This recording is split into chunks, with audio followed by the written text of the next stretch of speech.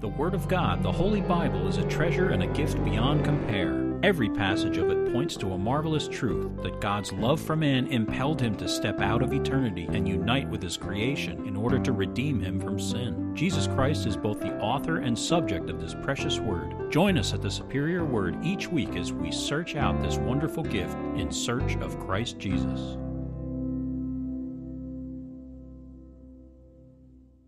Okay, here we go. Psalm 1. Blessed is the man who walks not in the counsel of the ungodly, nor stands in the path of sinners, nor sits in the seat of the scornful. But his delight is in the law of the Lord, and in his law he meditates day and night. He shall be like a tree planted by the rivers of water, that brings forth its fruit in its season, whose leaf also shall not wither, and whatever he does shall prosper. The ungodly are not so, but are like the chaff which the wind drives away. Therefore the ungodly shall not stand in the judgment, nor sinners in the congregation of the righteous. For the Lord knows the way of the righteous, but the way of the ungodly shall perish. Okay, our sermon today is from Leviticus 23. We're starting the feasts of the Lord. We've got a lot of verses to get through, so we got to move quickly. This is Leviticus 23, verses 1 through 3.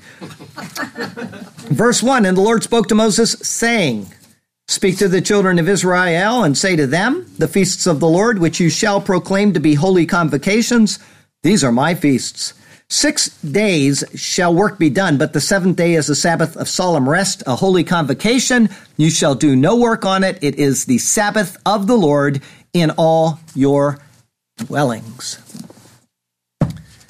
We enter today into the feasts of the Lord. There are varying views on these feasts, but in a quick categorical outline, we can identify a few major ones. The first is that these feasts are for Israel. Some even call them Feasts of Israel or Jewish feasts. Type either of those into your search engine and immediately will come up quite a few sites which say these are the Feasts of Israel or these are Jewish feasts.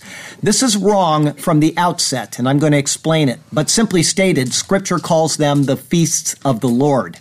We are to go no further.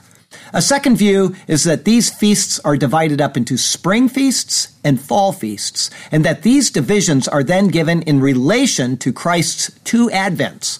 In other words, he fulfilled the first 4 feasts in his first advent, and he will fulfill the last 3 in his second advent.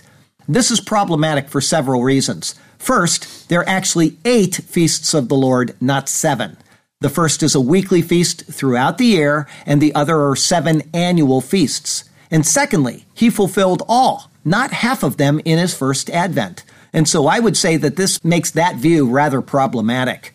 Another view is that the spring feasts are fulfilled in his first coming, and the fall feasts are too, but they have a future application in his second advent, which pertains to the nation of Israel alone. This is problematic because it then makes these, by default, feasts of Israel, which is something that those who hold to this view explicitly state. They equivocate on the naming of the feasts in order to justify this unjustifiable stand. What is true and correct is that all 8 feasts are feasts of the Lord, and they are fulfilled in the work of Christ.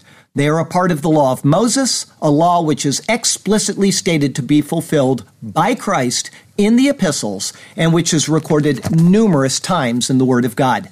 And not only is the law fulfilled, it is obsolete. It is annulled, it is set aside, and it is nailed to the cross. These terms are all explicitly stated in the New Testament. The law is done. Now, just in case somebody's watching this sermon online and they don't believe that, we're going to go very quickly to the book of Hebrews, and I'm going to cite you exactly where it says this in the book of Hebrews. We're going to go first to Hebrews chapter 7. And it says there in Hebrews chapter 7, For the priesthood being changed of necessity, there is also a change of the law. You've gone from one law to another law. In verse 18, it says, For on the one hand, there is an annulling of the former commandment because of its weakness and unprofitableness. It says that the law of Moses is annulled. In chapter 8, it goes on and it says, in that he says, a new covenant, speaking of the new covenant in Christ's blood, he has made the first obsolete. It is done. It is obsolete and it is annulled. And then we can go on to chapter 10 and verse 9. It says, "Then he said, Behold, I have come to do your will, O God," speaking of the ministry of Christ. "He takes away the first that he may establish the second." So it is annulled, it is obsolete, and it is taken away. And then in the book of Colossians, Ephesians, Colossians, in verse 2:14, it says the following: "Having wiped out the handwriting," meaning the law of Moses, "having wiped out the handwriting of requirements that was against us and which was contrary to us, and he has taken it out of the way, having nailed it to the cross." The symbolism there is that Christ embodies the law of Moses. His body was nailed to the cross and he died. And when he died, the law of Moses died with him. So it is annulled. It is obsolete. It is set aside. It is nailed to the cross. It is done. It is true that Israel is given 7 more years under the law to accomplish certain things, according to Daniel chapter 9. But these things are in relation to Christ's finished work of the law, not an acceptable observance of a now obsolete law. To say that Christ has yet to fulfill the 3 fall feasts is to say that Christ did not fulfill the law.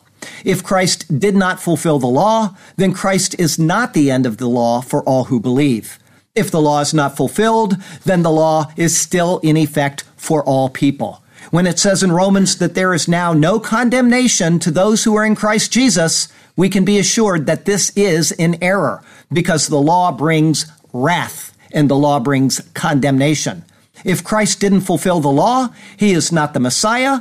We are not in Christ, and because we have put our hope in someone who is not Christ, and the law in its entirety would still be binding on us today then. This doesn't mean just the parts that we want to observe, like maybe Sabbath or not eating pork, and I mean, bacon, but all of the law. It means that we are condemned for wearing clothes made of 2 different materials. Does anybody in here have clothes of cotton and polyester or wool or anything else woven together? Okay, you're condemned because of that. We are condemned when we fail to tithe. Give. We are condemned when we harvest anything in the 7th year, Sabbath year cycle. We are condemned if we don't have tassels on the 4 corners of our garments. Does anybody here have tassels on the 4 corners of their garments? Okay, you're all condemned. Sorry about that. That is the repercussion of believing that the law is not fulfilled in Christ. Shall we go on? Remember what James says. If we keep the entire law and yet stumble in 1 point of that law, we are guilty of it all. If Christ did not fulfill the law, including the feasts, we stand condemned. Our text verse today comes from Colossians chapter 2. It says there in verses 16 and 17, "So let no one judge you in food or in drink or regarding a festival or a new moon or Sabbaths, which are a shadow of things to come, but the substance is of Christ." I imagine that you're going to hear that same text verse for the next few weeks as we open each sermon on the feasts of the Lord. Paul's words about food and drink are given in relation to the dietary laws of Israel. If you want to eat bacon, go ahead. Let no one judge you in such things. The law is dead, nailed to the cross. His words concerning a festival are the feasts of the Lord that we're going to be looking at right here in Leviticus 23. Let no one judge you in such things. The law is dead, nailed to the cross. His note about the Sabbath is inclusive of the feast of the Lord known as the Sabbath, and of all Sabbath observances which are found in the Old Testament. He uses the plural to cover any and all Sabbaths which are found in Israel's yearly calendar. Let no one judge you in such things. The law is dead, nailed to the cross. In fact, what Paul is doing in this verse is citing Hosea 2, verse 11, concerning these same things in relation to Israel. Israel would be judged by such things, but in Christ we are not. It's fun for heretics to pick and choose what they will or will not do in church, but it won't be fun when they stand before the Lord and find that they made a mockery of his finished work by deciding that what he did wasn't enough in their own narcissistic minds to please God. He asks us to trust Christ and in Christ alone. It's not that difficult unless you just can't stop looking in the mirror all day long. Today, we will look over the feast of the Lord known as the Sabbath. There are four major views within what we would call Christianity on what is the Sabbath. The first is that of the Seventh-day Adventists. It is a moral law of God, and it is binding. Saturday is to be a Sabbath, and it is mandatory for all Christians to observe. This is something the Hebrew Roots movement also teaches. The second is the Christian Sabbath view.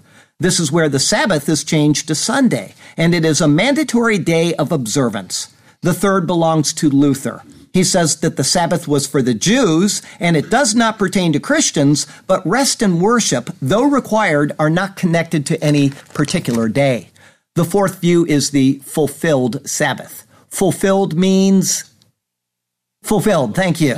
In Christ, we enter our rest, as the Bible states. Paul says in Romans 14, one person esteems one day above another. Another esteems every day alike. Let each be fully convinced in his own mind. That's verse 5 of chapter 14 of Romans. Obviously, taking Paul's words cited earlier from Colossians and that verse here from Romans, along with simple Christian logic, the fulfilled feast view is correct. The first is heresy, and it will only bring condemnation. The second will be addressed later, but it is nonsense. The third is not found in Scripture, although it isn't heretical or necessarily nonsense, it's just not correct. As far as the first, the heresy of Sabbath observance as a necessary requirement in today's church is truly pitiful. All the information that we need for salvation is found in Paul's epistles. He, as the apostle to the Gentiles, defines clearly and precisely what we need to do in order to be saved, what we need to do in order to be pleasing to God, and how to also instruct others in meeting those same goals. Nowhere does he say anything about Sabbath observance except to argue against it. What part of grace, what part of the concept of grace these heretics don't understand is very hard to grasp. It's a simple word with a simple meaning, as is the concept of a gift. One does not work in order to receive a gift. And though the Sabbath is a day of actively not working, it is a day of spiritual work in order to not physically work. Our hope and our rest is in Christ alone. This is a fundamental truth which is found in sound Christian doctrine. It's all to be found in His superior word. And so let's turn to that precious word once again, and may God speak to us through His word today, and may His glorious name ever be praised. I have only two thoughts for you today. The first is the feasts of the Lord. It's verses 1 and 2. Verse 1, and the Lord spoke to Moses, saying. The main addressee here, as is most commonly seen, is Moses. It is he who will receive the laws laid out here directly from the Lord. In the preceding chapters, we have been given directions and commands concerning the holiness of the sanctuary, the holiness of the priests, the holiness of the people, the holiness of the sacrifices, and so on. All of these were in relation to the holiness of the Lord. This chapter now details the holiness of the Lord in relation to the annual calendar, times of special observances within each year. Verse 2, speak to the children of Israel and say to them. The Lord's words to Moses are directed to Bnei Yisrael, or the children of Israel. The term ben literally means son. However, the translation as children is appropriate. The reason for this is theological in nature. In the book of Galatians, Paul writes that as long as an heir is a child, he's no different than a slave. He then says in Galatians 4, verse 3, even so we, when we were children, speaking of people under the law, were in bondage under the elements of the world. However, he goes on in the next verses to say, but when the fullness of the time had come, God sent forth His Son, born of a woman, born under the law, to redeem those who were under the law, that we might receive the adoption as sons. In Christ, we go from being children with no true rights in the family to becoming sons with full rights. As he says in Galatians 4, verse 7, therefore you are no longer a slave, comparing a child under the law to a slave, but a son. And if a son, then an heir of God through Christ. That alone stands as a testimony to the superiority of the new covenant over the old. The old simply anticipated the new. In Christ, the old is gone because it has been fulfilled in Him. The address now as children is appropriate. They will now be given instructions as children who are required to do certain things in anticipation of the time when these things will be realized in the work of Christ. Verse 2 continues, the feasts of the Lord, Mo'adei Yehovah, appointed times of Yehovah. The name Yehovah, translated as Lord, is used 36 times in this chapter. There is a heavy stress on this divine name. In contrast to this, the name Israel, when speaking of the people of the nation, is used only 7 times, and it is always used in the sense of being the addressee, 5 times, or of the responsibilities laid upon them, 2 times. This is rather important to remember. These are not feasts of Israel, nor is that term ever used in Scripture. When the feasts are mentioned, it is always in relation to the Lord, directly or indirectly. In using the term feasts of Israel, as has become popular in modern times, it takes the focus off of the Lord entirely. But it is the Lord, meaning Jesus, who has fulfilled each and every one of these feasts. By stating that they are feasts of Israel, a misguided concept of these somehow having a future fulfillment in national Israel is seen. This makes for incredibly bad theology, and it harms evangelistic efforts which otherwise might be effective. If people see the fulfillment of these feasts in their proper light, meaning in Christ Jesus, they will then be able to see their need for Christ Jesus. If Israel is the focus, this truth becomes obscured or even eliminated. The Hebrew word for feast here is moed. This comes from ya'ad, meaning to appoint, assign, or designate, something like that. That in turn comes from a primitive root which means to fix upon, as by agreement or appointment. Thus, the moed is a specific meeting in time, place, and or appointment. Its first use in Scripture was in Genesis 1 verse 14, when the stars were set in the heavens to be for signs and lemoadim, or 4 seasons. Charles Benson states, these in our translation are termed feasts, but the word used here rather means solemn seasons or meetings. And as the Day of Atonement was comprehended in them, which was not a feast but a fast, they certainly are improperly termed feasts. If one looks at these set times in a forward-looking way, he is absolutely correct. There is as much set restriction as there is command to accomplish. One cannot work on the Sabbath. In the Feast of Weeks, the people are told to do no customary work, and so on. However, if one in our dispensation looks back on what these feasts anticipated and rightly sees their fulfillment in Christ, then they truly are feasts of the Lord for us to revel in. He did the work. We receive and feast upon the benefits of that work. Still, Benson is correct. What is a more appropriate term would be appointed times. Verse 2 continues, which you shall proclaim to be holy convocations. Asher tikreu otam mikra'e kodesh, which you shall call out, callings out holy. The word convocations here is mikra. It comes from the word kara, which is also used in this verse, translated as proclaim. Moses is instructed to call out the coming feasts as assemblies, thus callings out or convocations. Verse 2 continues, these are my feasts, Elehem Mo'adai. These they, my feasts. The term Mo'adai, or my feasts, is only used here and in Ezekiel 44, verse 24, where it is speaking of the future millennial reign of Christ, where his feasts and Sabbaths will again be observed. This should in no way cause confusion with the believer in Christ during this dispensation. In the millennium, some feasts will be observed by Israel in commemoration of what Christ did. This in no way means that these are to be observed now. In fact, to mandate observance of these feasts is to set aside the grace of Christ who fulfilled them for us.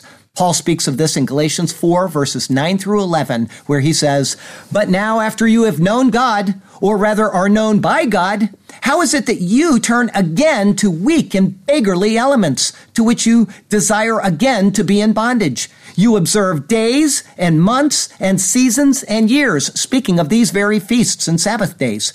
I'm afraid for you, lest I have labored for you in vain. It is a futile thing indeed to attempt to merit God's favor apart from the work of Jesus Christ.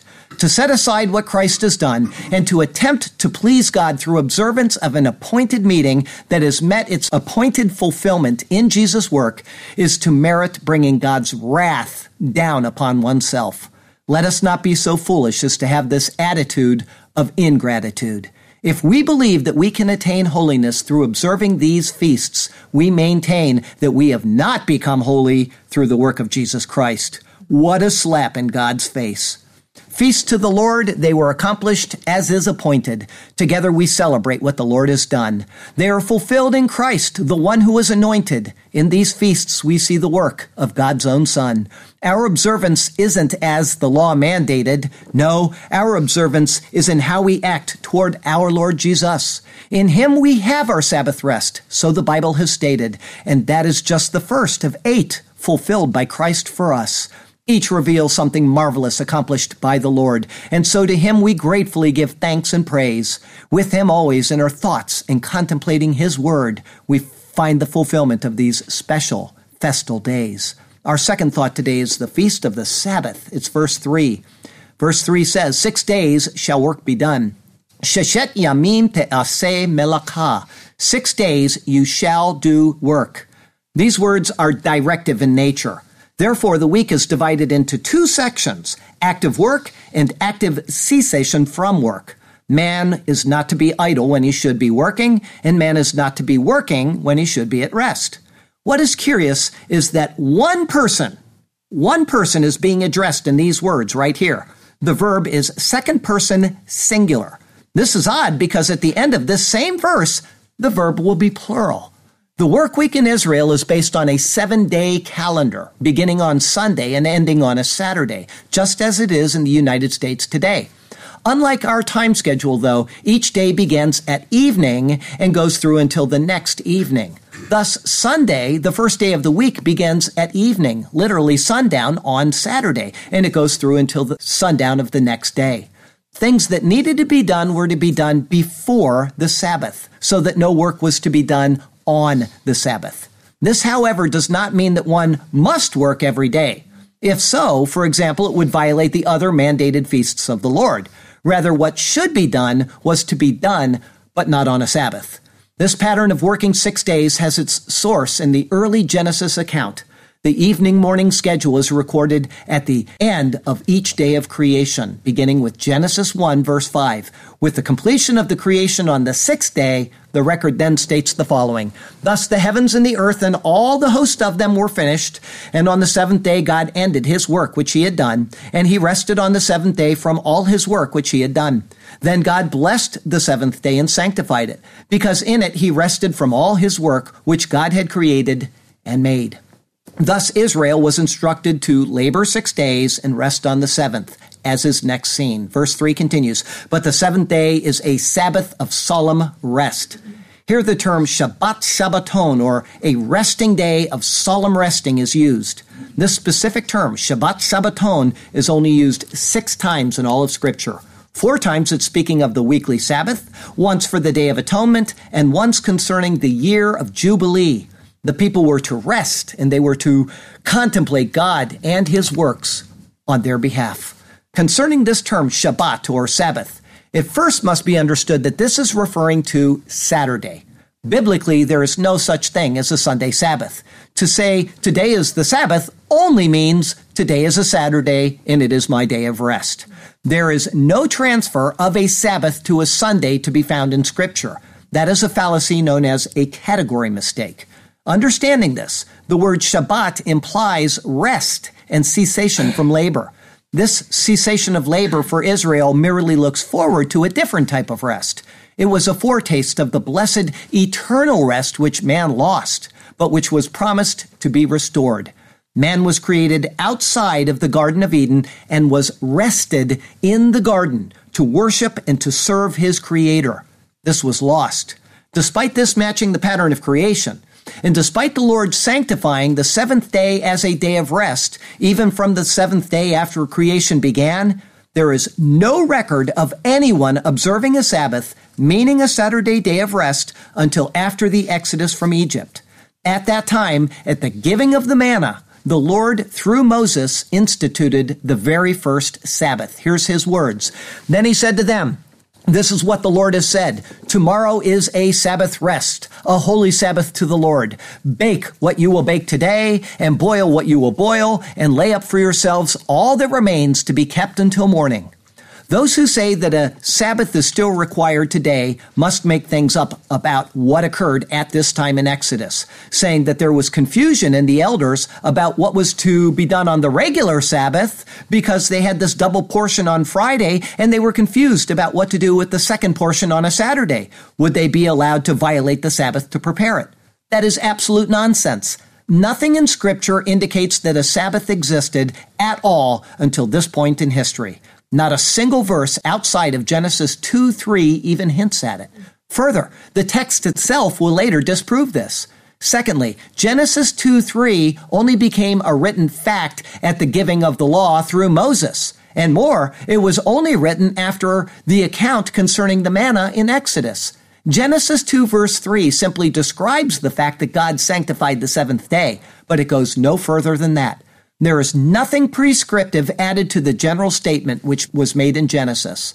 Thirdly, the reason which is given for the Sabbath in the presentation of the 10 Commandments in Exodus 20 and in the 10 Commandments of Deuteronomy 5, they're both given, but the reason given for each is different in both. In Exodus 20, it is based on creation.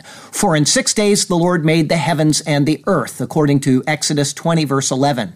But in Deuteronomy 5, it is based on redemption. And remember that you were a slave in the land of Egypt, and the Lord your God brought you out from there by a mighty hand and by an outstretched arm. Therefore the Lord your God commanded you to keep the Sabbath day. That's Deuteronomy 5, verse 15. Despite this, the two are tied together. Israel was already redeemed at the giving of the law at Sinai. Therefore, as a sign of God's rest following his creative efforts, which had subsequently been lost in the Garden of Eden, the redeemed of Israel were given the Sabbath. Thus, there is no contradiction between Exodus and Deuteronomy. One act leads naturally to the other. The fallen world could not be redeemed unless it had first been created. Everything is looking forward to God's rest, a rest which can only be found in Jesus Christ. As the law could only bring a curse, then the Sabbath was only a shadow looking forward to Christ's fulfillment of it. At the time after the Exodus, the Sabbath was uniquely revealed to Israel. It was at the time of their organization as a nation to show that the Lord is the Creator and He is the Redeemer. Until that point, there was no need to mandate the Sabbath to the world. And further, the words to the people in Exodus 16, when the Sabbath was first given, directly clue us into this, because it said there, tomorrow is a Sabbath rest. It does not say HaShabbat or the Sabbath. Instead, it leaves off a definite article. If the people were aware of the Sabbath as an institution, it would have said HaShabbat, the Sabbath. It does not. Instead, Moses was made aware of it in connection to the giving of the manna. Unfortunately, some versions utterly mistranslate that verse and add in two definite articles which do not exist in the Hebrew. For example, the King James Version says, tomorrow is the rest of the holy Sabbath unto the Lord. By adding these in, they insert inappropriate and confused theology into the text. And finally, in the same line of thought, Moses gave additional specificity by repeating the words and adding in the word holy. He said to Israel, tomorrow is a Sabbath rest, a holy Sabbath to the Lord. The entire phrase of Exodus 16, verse 23, smacks of and implies uniqueness, and thus first-time instruction concerning Sabbath requirements. The reason why it's important to know this is because of the highly divergent teachings on the Sabbath within Christianity. Those who teach that a Saturday Sabbath is required for Christians today will make the claim that it is an eternal standard of God that always existed for humanity. This verse in Exodus shows us very clearly that this is not true. In the giving of the Sabbath in connection with the manna came two pictures of Jesus. He is our bread and He is our rest. That He is our rest is seen explicitly in Hebrews 4, verse 3. It says, therefore, we who have believed do enter that rest. By faith in Christ, our heavenly bread, we enter into God's eternal rest. pictured by the giving of the Sabbath along with the manna. It is only a picture. This continued to be revealed in Exodus 16. In verse 25, it then said, "Then Moses said, 'Eat that today, for today is a Sabbath to the Lord. Today you will not find it in the field.'"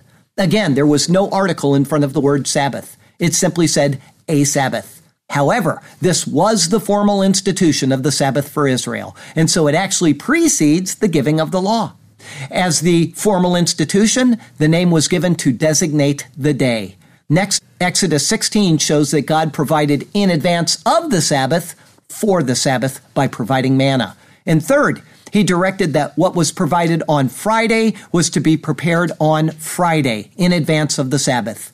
It then formed a picture of Christ coming after the giving of the law. He gave us Christ, and then he gave us rest in Christ via fulfilling the law. The law was annulled through his completed work, and with it, the Sabbath day requirement was annulled. However, as an ordinance to Israel, there was more for them to learn at the time of the giving of both the manna and the Sabbath. In verse 26 of the same chapter, it said, 6 days you shall gather it, but on the seventh day, the Sabbath, there will be none. In saying this to Israel, it was to be understood that this first Sabbath was not a one-time occurrence. Rather, it was to become the standard at all times and as long as the manna was provided. However, it could be inferred at that time that the Sabbath was then only to be observed during that period when the manna was given. It wasn't until the giving of the law that the Sabbath was fully incorporated into what was expected of Israel, even apart from the times when the manna was given. One might ask, well, who cares about that? But for Israel, we see an incremental giving of instructions for the Lord to progressively reveal his intentions to the people of Israel. Step by step, the Lord methodically shaped Israel to become his obedient people. By giving them a Sabbath in connection with the giving of the manna, he was preparing them for a time when the Sabbath would be required apart from the manna. Which would be easier for them to adjust to? Being given 2 portions of manna and being told to prepare them on Friday and then not to work on Saturday, or being told to prepare food on Friday and not do anything on Saturday when their houses were full of things that they had stored up through normal life. The giving of the manna for 6 days and withholding it on the 7th before entering a normal agricultural setting was a valuable preparation for the time when the manna would no longer be provided. The wisdom of God is seen in how he introduced the Sabbath into the lives of his people, Israel. After this initial giving of the Sabbath, it was incorporated into the 10 Commandments in Exodus chapter 20, giving specifics about what could and could not be done on that day. After that, it was introduced again in Exodus 31, where it was given very great specificity. In those verses is a unique chiastic structure. Let me go through it with you. It begins at the very top of the chiasm, "Surely my Sabbaths you shall keep." And then down at the bottom of it, "On the 7th day he rested and was refreshed." B, "For it is a sign between me and you." B, "It is a sign between me and the children of Israel." C, "Throughout your generations." C, "Throughout their generations as a perpetual covenant." D, "You shall keep the Sabbath therefore, for it is holy to you." D, "Therefore the children of Israel shall keep the Sabbath to observe the Sabbath." E, "Everyone who profanes it shall surely be put to death." E, "He shall surely be put to death." F, "For whoever does any work on it." F, "Whoever does any work on the Sabbath day." And then the middle anchor verse, "Work shall be done for 6 days, but the 7th is the Sabbath of rest, holy to the Lord." In the first half of the chiasm, it explains the requirement. It then gives the naming of the punishment first, and then the reason for the punishment. The second half of the chiasm does the opposite. It gives the reason for the punishment, and then the naming of the punishment, and then the explanatory basis for the sequence. In the Old Covenant, man worked and then rested. In the New Covenant, man rests and then works. A picture is made of the process of salvation in the 2 dispensations. Israel worked 6 days and then rested on the Sabbath. It was in anticipation of the time of rest which lay ahead when all things would be restored. With Christ's coming, we rest in honor of his finished work, and then we conduct our work week. This is why in the first half of the chiasm, line E gives the penalty, death, and then line F gives the reason for the penalty, working on the Sabbath. whereas in the second half of the chiasm, the order is reversed. First is noted the reason for the penalty, working, and then is given the penalty, death. Our rest is in Christ and what he has done. We have died to the law. We now live and work in Christ. Understanding this, we see in Exodus 31 that the Lord told Israel that the Sabbath would be a sign between him and them, a sign of sanctification. However, for the believer in Christ, we do not receive our sign of sanctification through an external observance. Rather, our sign of sanctification is, anybody? The sealing of the Spirit. It is received simply by placing faith in the finished work of Christ. Paul notes this in Romans chapter 15. He says, "Nevertheless, brethren, I have written more boldly to you on some points, as reminding you, because of the grace given to me by God, that I might be a minister of Jesus Christ to the Gentiles, ministering the gospel of God, that the offering of the Gentiles might be acceptable, sanctified by the Holy Spirit." The sign of the Sabbath is not at all for this dispensation. With Christ's coming, we rest first in him and in honor of his finished work, and then we conduct our work. This is the lesson found back in Exodus 31 for those who will pay heed. After that, the Sabbath was mentioned one more time in Exodus. In 35:2, the mandating of the Sabbath is given with the warning that anyone who works on that day was to be put to death. After that, it immediately adds in something new to the Sabbath laws, saying, "You shall kindle no fire throughout your dwellings on the Sabbath day." That's Exodus 35, verse 3. Along with all of the other things that the people were already told to not do on the Sabbath day, a new requirement was added in. No fire was to be kindled in any dwelling on the Sabbath. No manna was provided on the Sabbath, and so they were to prepare their food a day in advance of the Sabbath. As a further restraint, they were told to not even kindle a fire. To kindle a fire was a laborious process of work. As food wasn't cooked, they were not to consider making a fire for any other reason. As John Lang says about this, the addition, prohibiting the kindling of fire, indicates that the law of the Sabbath is made more rigorous in the matter of abstinence. The Israelites were to actively abstain from work in every possible way. The same is not true now. In Christ, we are given a different aspect of the same precept. We are not told to abstain from every work in order to attempt to merit God's favor. Instead, we are to rest in the finished work of Christ. In the end, whether before the cross or after, it is all done in relation to Christ. And that brings us to the relationship of the placement of the Sabbath requirements in Exodus chapter 31 and then in Exodus chapter 35. In Exodus 25 through the first half of Exodus 31, the instructions for the construction of the tabernacle were given. Immediately after that long section came the giving of the Sabbath law verses, showing that they were a sign of sanctification to Israel. In chapter 35 came the details of the actual construction of the tabernacle. That went all the way until the end of the book. But just prior to those details was the final note concerning the Sabbath requirements. Understanding the placement of these two Sabbath law passages shows us a simple and profound truth. The keeping of the Sabbath by Israel was tied directly into the presence of the Lord among them. It was He who sanctified them, and the Sabbath was a sign of that sanctification. Now in Christ, we have what that sign only pictured. As it says in Hebrews 4, verse 3, "For we who have believed do enter that rest."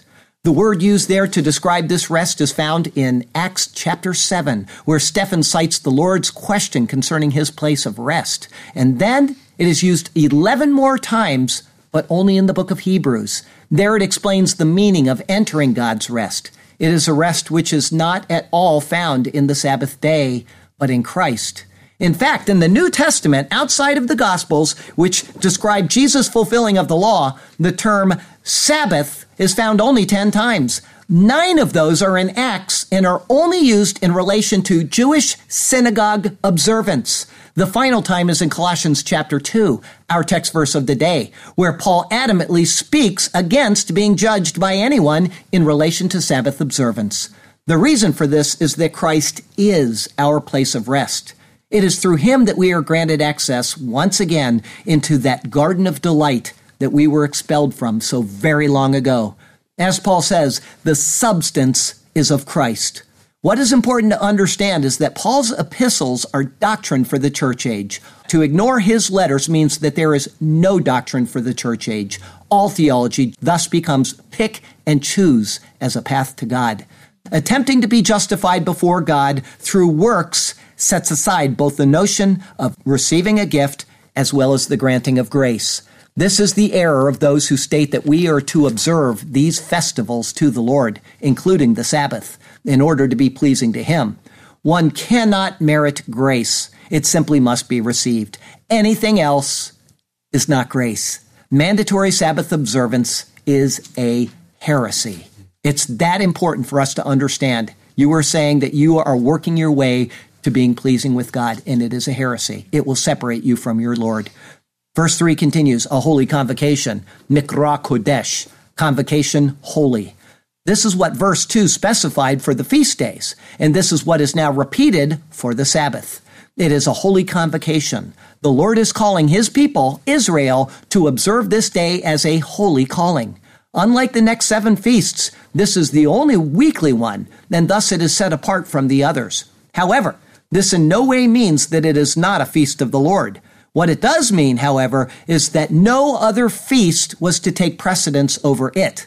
Some of the feasts lasted a full week, and at other times, other feasts may have lined up with the Sabbath day. In such cases, the Sabbath requirements were not to be set aside. Instead, the Sabbath was to be kept to the Lord despite whatever else occurred. This included the prohibition that, verse 3 continues, you shall do no work on it.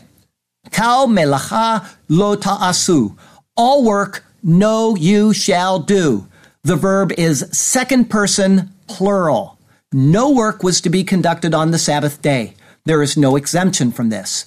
However, it is noted in Scripture and by the mouth of the Lord that priestly duties were to continue on even on the Sabbath days. This is seen, for example, in Matthew chapter 12. There it says this, at that time, Jesus went through the grain fields on the Sabbath, and His disciples were hungry and began to pluck heads of grain to eat. And when the Pharisees saw it, they said to Him, look, your disciples are doing what is not lawful to do on the Sabbath. But He said to them, have you not read what David did when he was hungry?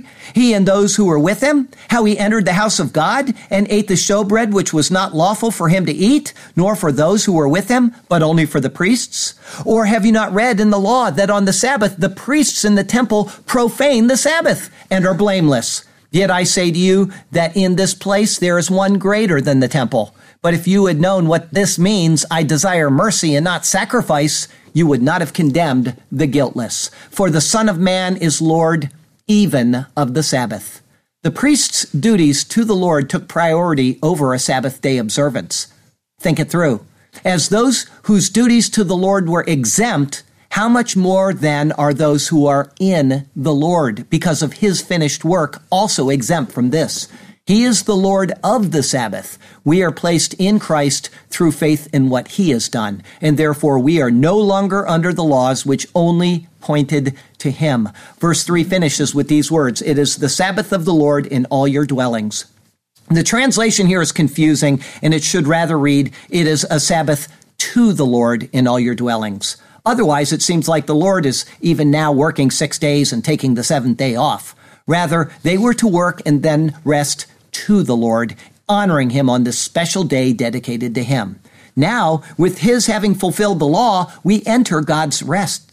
This is the reason why the first part of the sentence is in the second person singular. 6 days you shall work. The Lord specifically is speaking to Christ. You alone shall do the work. In the second half, it is in the second person plural. All work you all shall not do. This cannot be arbitrary, and it cannot simply be attributed to scholarly error. It is far too obvious to be a mistake. Instead, it is instructive. It is speaking of us resting in Christ's accomplished work. You, Christ, my Son, shall do the work. You all, my people, shall rest in my Son's work. It is His effort and not our own effort that gets us right with God.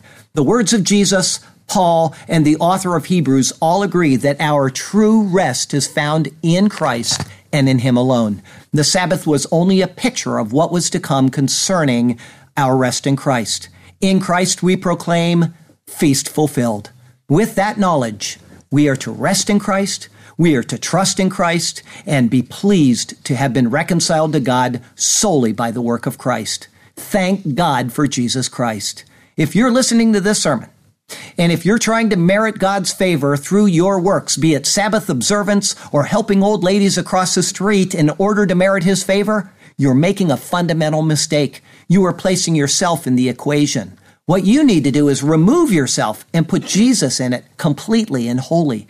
By trusting in what he has done, you will be in the sweet spot and on your way to glory.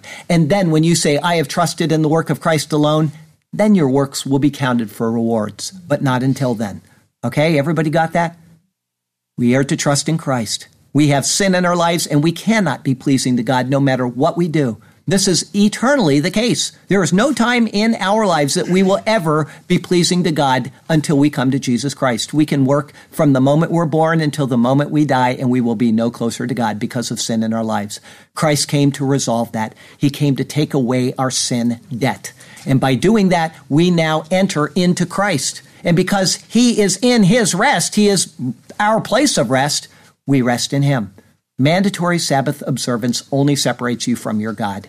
If you want to observe your Sabbath, go ahead. If you want to observe no day of the week at all, go ahead. You are no closer to God and you are no further away from God by doing those things. The only way that you will get closer to God is by reading his word, fellowshipping with other believers, those type of things that fill you with the Holy Spirit. But you're not going to get any closer to God by working your way to heaven. You will never make it. Please trust in Christ and in Christ alone. Our closing verse today comes from Hebrews 4. It's verse 10. For he who has entered his rest has himself also ceased from his works as God did from his. How simple is that? How absolutely simple is that? God gives us a pattern in the book of Genesis. He works 6 days and he has a day of rest. And then he creates man and he places him in the Garden of Eden. He wasn't created there. He places him there. The word that he uses is, I think it's yanach. He rests him in the garden. He's there to rest. But he blew it and he's kicked out of the garden. So now let's read that again with that understanding. For he who has entered his, meaning Jesus' rest, has himself also ceased from his works as God did from his. We are now back in the garden. We are in God's rest. Everything in the Bible is pointing to that moment in time when Jesus Christ would come and restore us. Now, physically, we're not in heaven right now. We're not in the Garden of Eden. But positionally, by being in Christ, we have entered into his rest. Please don't ever forget this. Get mad at me and go to another church. Don't go to a church which requires this type of stuff. If you're on vacation and somebody starts telling you you have to observe the feasts of the Lord, get out of that church. If they say you have to tithe, if they say you have to observe a Sabbath, whatever, get out of that church. The most important thing for you is to understand theology, and all theology points to Jesus Christ and what he has done for us. Okay? Next week is Leviticus 23. It's verses 4 through 8. Redeemed and living in holiness, Christ is our head. It's entitled The Feasts of the Lord, the Passover, and Unleavened Bread. That'll be our 37th Leviticus sermon. I have a point for you to remember from this particular sermon. Let's see if you can get this, all right? Is anybody going to remember this? Christ is our Sabbath rest. By faith in him, we are restored to paradise. Have you heard that a couple times already today? It's wonderful. I thought that'd make your final point of the day. He is our Sabbath rest. The Lord has you exactly where he wants you. He has a good plan and a purpose for you. Even if you have a lifetime of sin heaped up behind you, he can wash it away and he can purify you completely and wholly. So follow him and trust him, and he will do marvelous things for you and through you. Okay? And we've got a very long poem today. It's a long one, 3 verses. The feast of the Lord, the Sabbath. And the Lord spoke to Moses, saying, these are the words he was then relaying. Speak to the children of Israel and say to them, the feasts of the Lord, which ye shall proclaim to be my holy convocations. These are my feasts. Pay heed now to my word.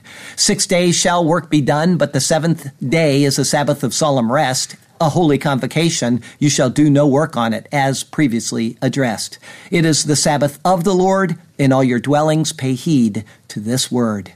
Lord God, a Sabbath of rest you gave to Israel, a weekly feast to honor you. But in this feast is a story to tell, a story of what Christ Jesus did do. He came to this place of work, toil, and sweat, and he labored for us so that we could truly find rest. In him the work is finished, the requirement is met, and so now in him we are eternally blessed. We read in Hebrews 4 in verse number 3 that in him, when we believe, we find our true rest. The feast is fulfilled. We now rest peacefully. Yes, in Christ Jesus, we are eternally blessed. Hallelujah to you, O God, great things you have done. Hallelujah to you, O God, for the giving of Jesus, your Son. Hallelujah and amen. Heavenly Father, we do thank you for the chance to come and hear about the Sabbath. Lord, this word is so clear, it is so precise, and it is so evident what you are trying to tell us. And yet we have people that twist your word, they confuse people, they put them back under the bondage of the law. They try to steal away the joy that we can have in you by resting in you alone. Lord, we thank you that you are here with us and that you are our place of rest. Then we certainly pray for Paul, who is, even though he's not in church and he's not resting right now, his body is in turmoil and he's having difficulties, as is our brother Graham over in Scotland. And we would pray for them that you would give them the rest that they need and that they would be strong again and be able to get up and get about. Then we certainly pray for anybody else that is not finding that true rest that you have granted to us. We would pray that they would be comforted in their hearts, comforted in their souls, and that they would find the peace and the joy that surpasses all understanding, and that someday we all together will enter the true rest, which is found in Christ our Lord when we stand before you and for all eternity worship you in your presence. We have that blessed foretaste now. We thank you for it, and we anticipate its fulfillment soon. We thank you and we praise you in Jesus' name. Amen. We get the Lord's Supper directly from the Bible. There Paul writes in 1 Corinthians chapter 11, "For I received from the Lord that which I also delivered to you, that the Lord Jesus on the same night in which he was betrayed took bread, and he would have given thanks over it with these words, Baruch atah Adonai Eloheinu melech haolam hamotzi lechem min haaretz. Blessed art thou, O Lord our God, King of the universe, who brings forth bread from the earth. And he broke it, and he said, Take and eat. This is my body, which is broken for you. Do this in remembrance of me. In the same manner, he took the cup after supper, and he would have blessed us as well. He would have said, Baruch atah Adonai Eloheinu melech haolam borei peri hagafen. Blessed art thou, O Lord our God, King of the universe, creator of the fruit of the vine. This cup is the new covenant in my blood. This do as often as you drink it in remembrance of me. For as often as you eat this bread and drink this cup, you proclaim the Lord's death until he comes. Therefore, whoever eats this bread or drinks this cup of the Lord in an unworthy manner will be guilty of the body and the blood of the Lord. But let a man examine himself, and so let him eat of the bread and drink of the cup. For he who eats and drinks in an unworthy manner eats and drinks judgment to himself, not discerning the Lord's body.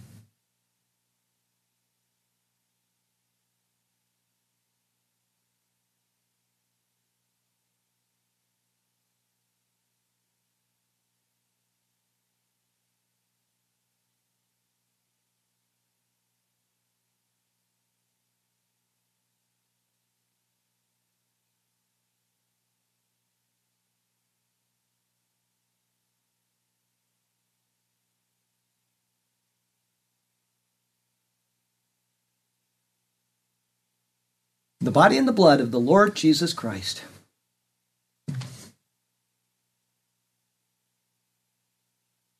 The body and the blood of the Lord Jesus Christ. Amen.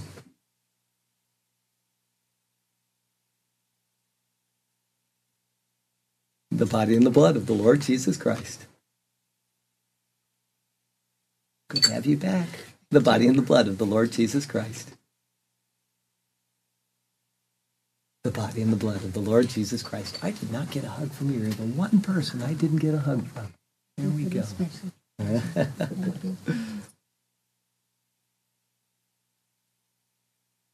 The body and the blood of the Lord Jesus Christ. The body and the blood of the Lord Jesus Christ. Body and the blood of the Lord Jesus Christ.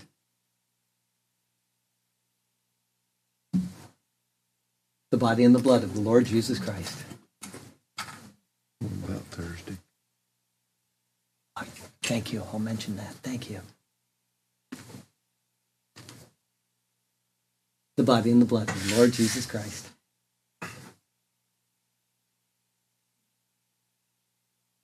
The body and the blood of the Lord Jesus Christ. The body and the blood of the Lord Jesus Christ. The body and the blood of the Lord Jesus Christ.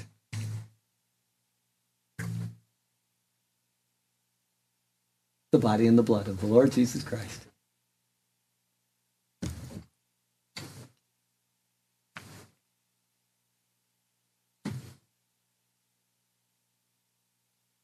Amen.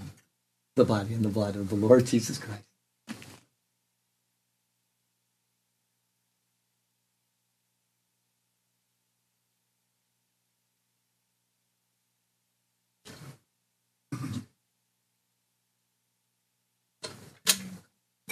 I completely forgot to mention this at the beginning of the service. Doctor just reminded me. Usama will be here Thursday night for the Bible class. Oh, really? This Thursday night. And so I meant to tell you, if you're online and you want to have a really great presentation, he's the guy to give it. And so he will be doing our Bible class on Thursday night. I hope you'll watch. If you can't come to the church, please watch it online. He's a really great speaker, and we'll hope that what he has will edify everybody. The first half of his talk was really good. So anyway, we'll go ahead and go to the Lord. Heavenly Father, we thank you for the chance to come to your table and to honor and worship you and to remember what you did until you come again. And there is that promise in this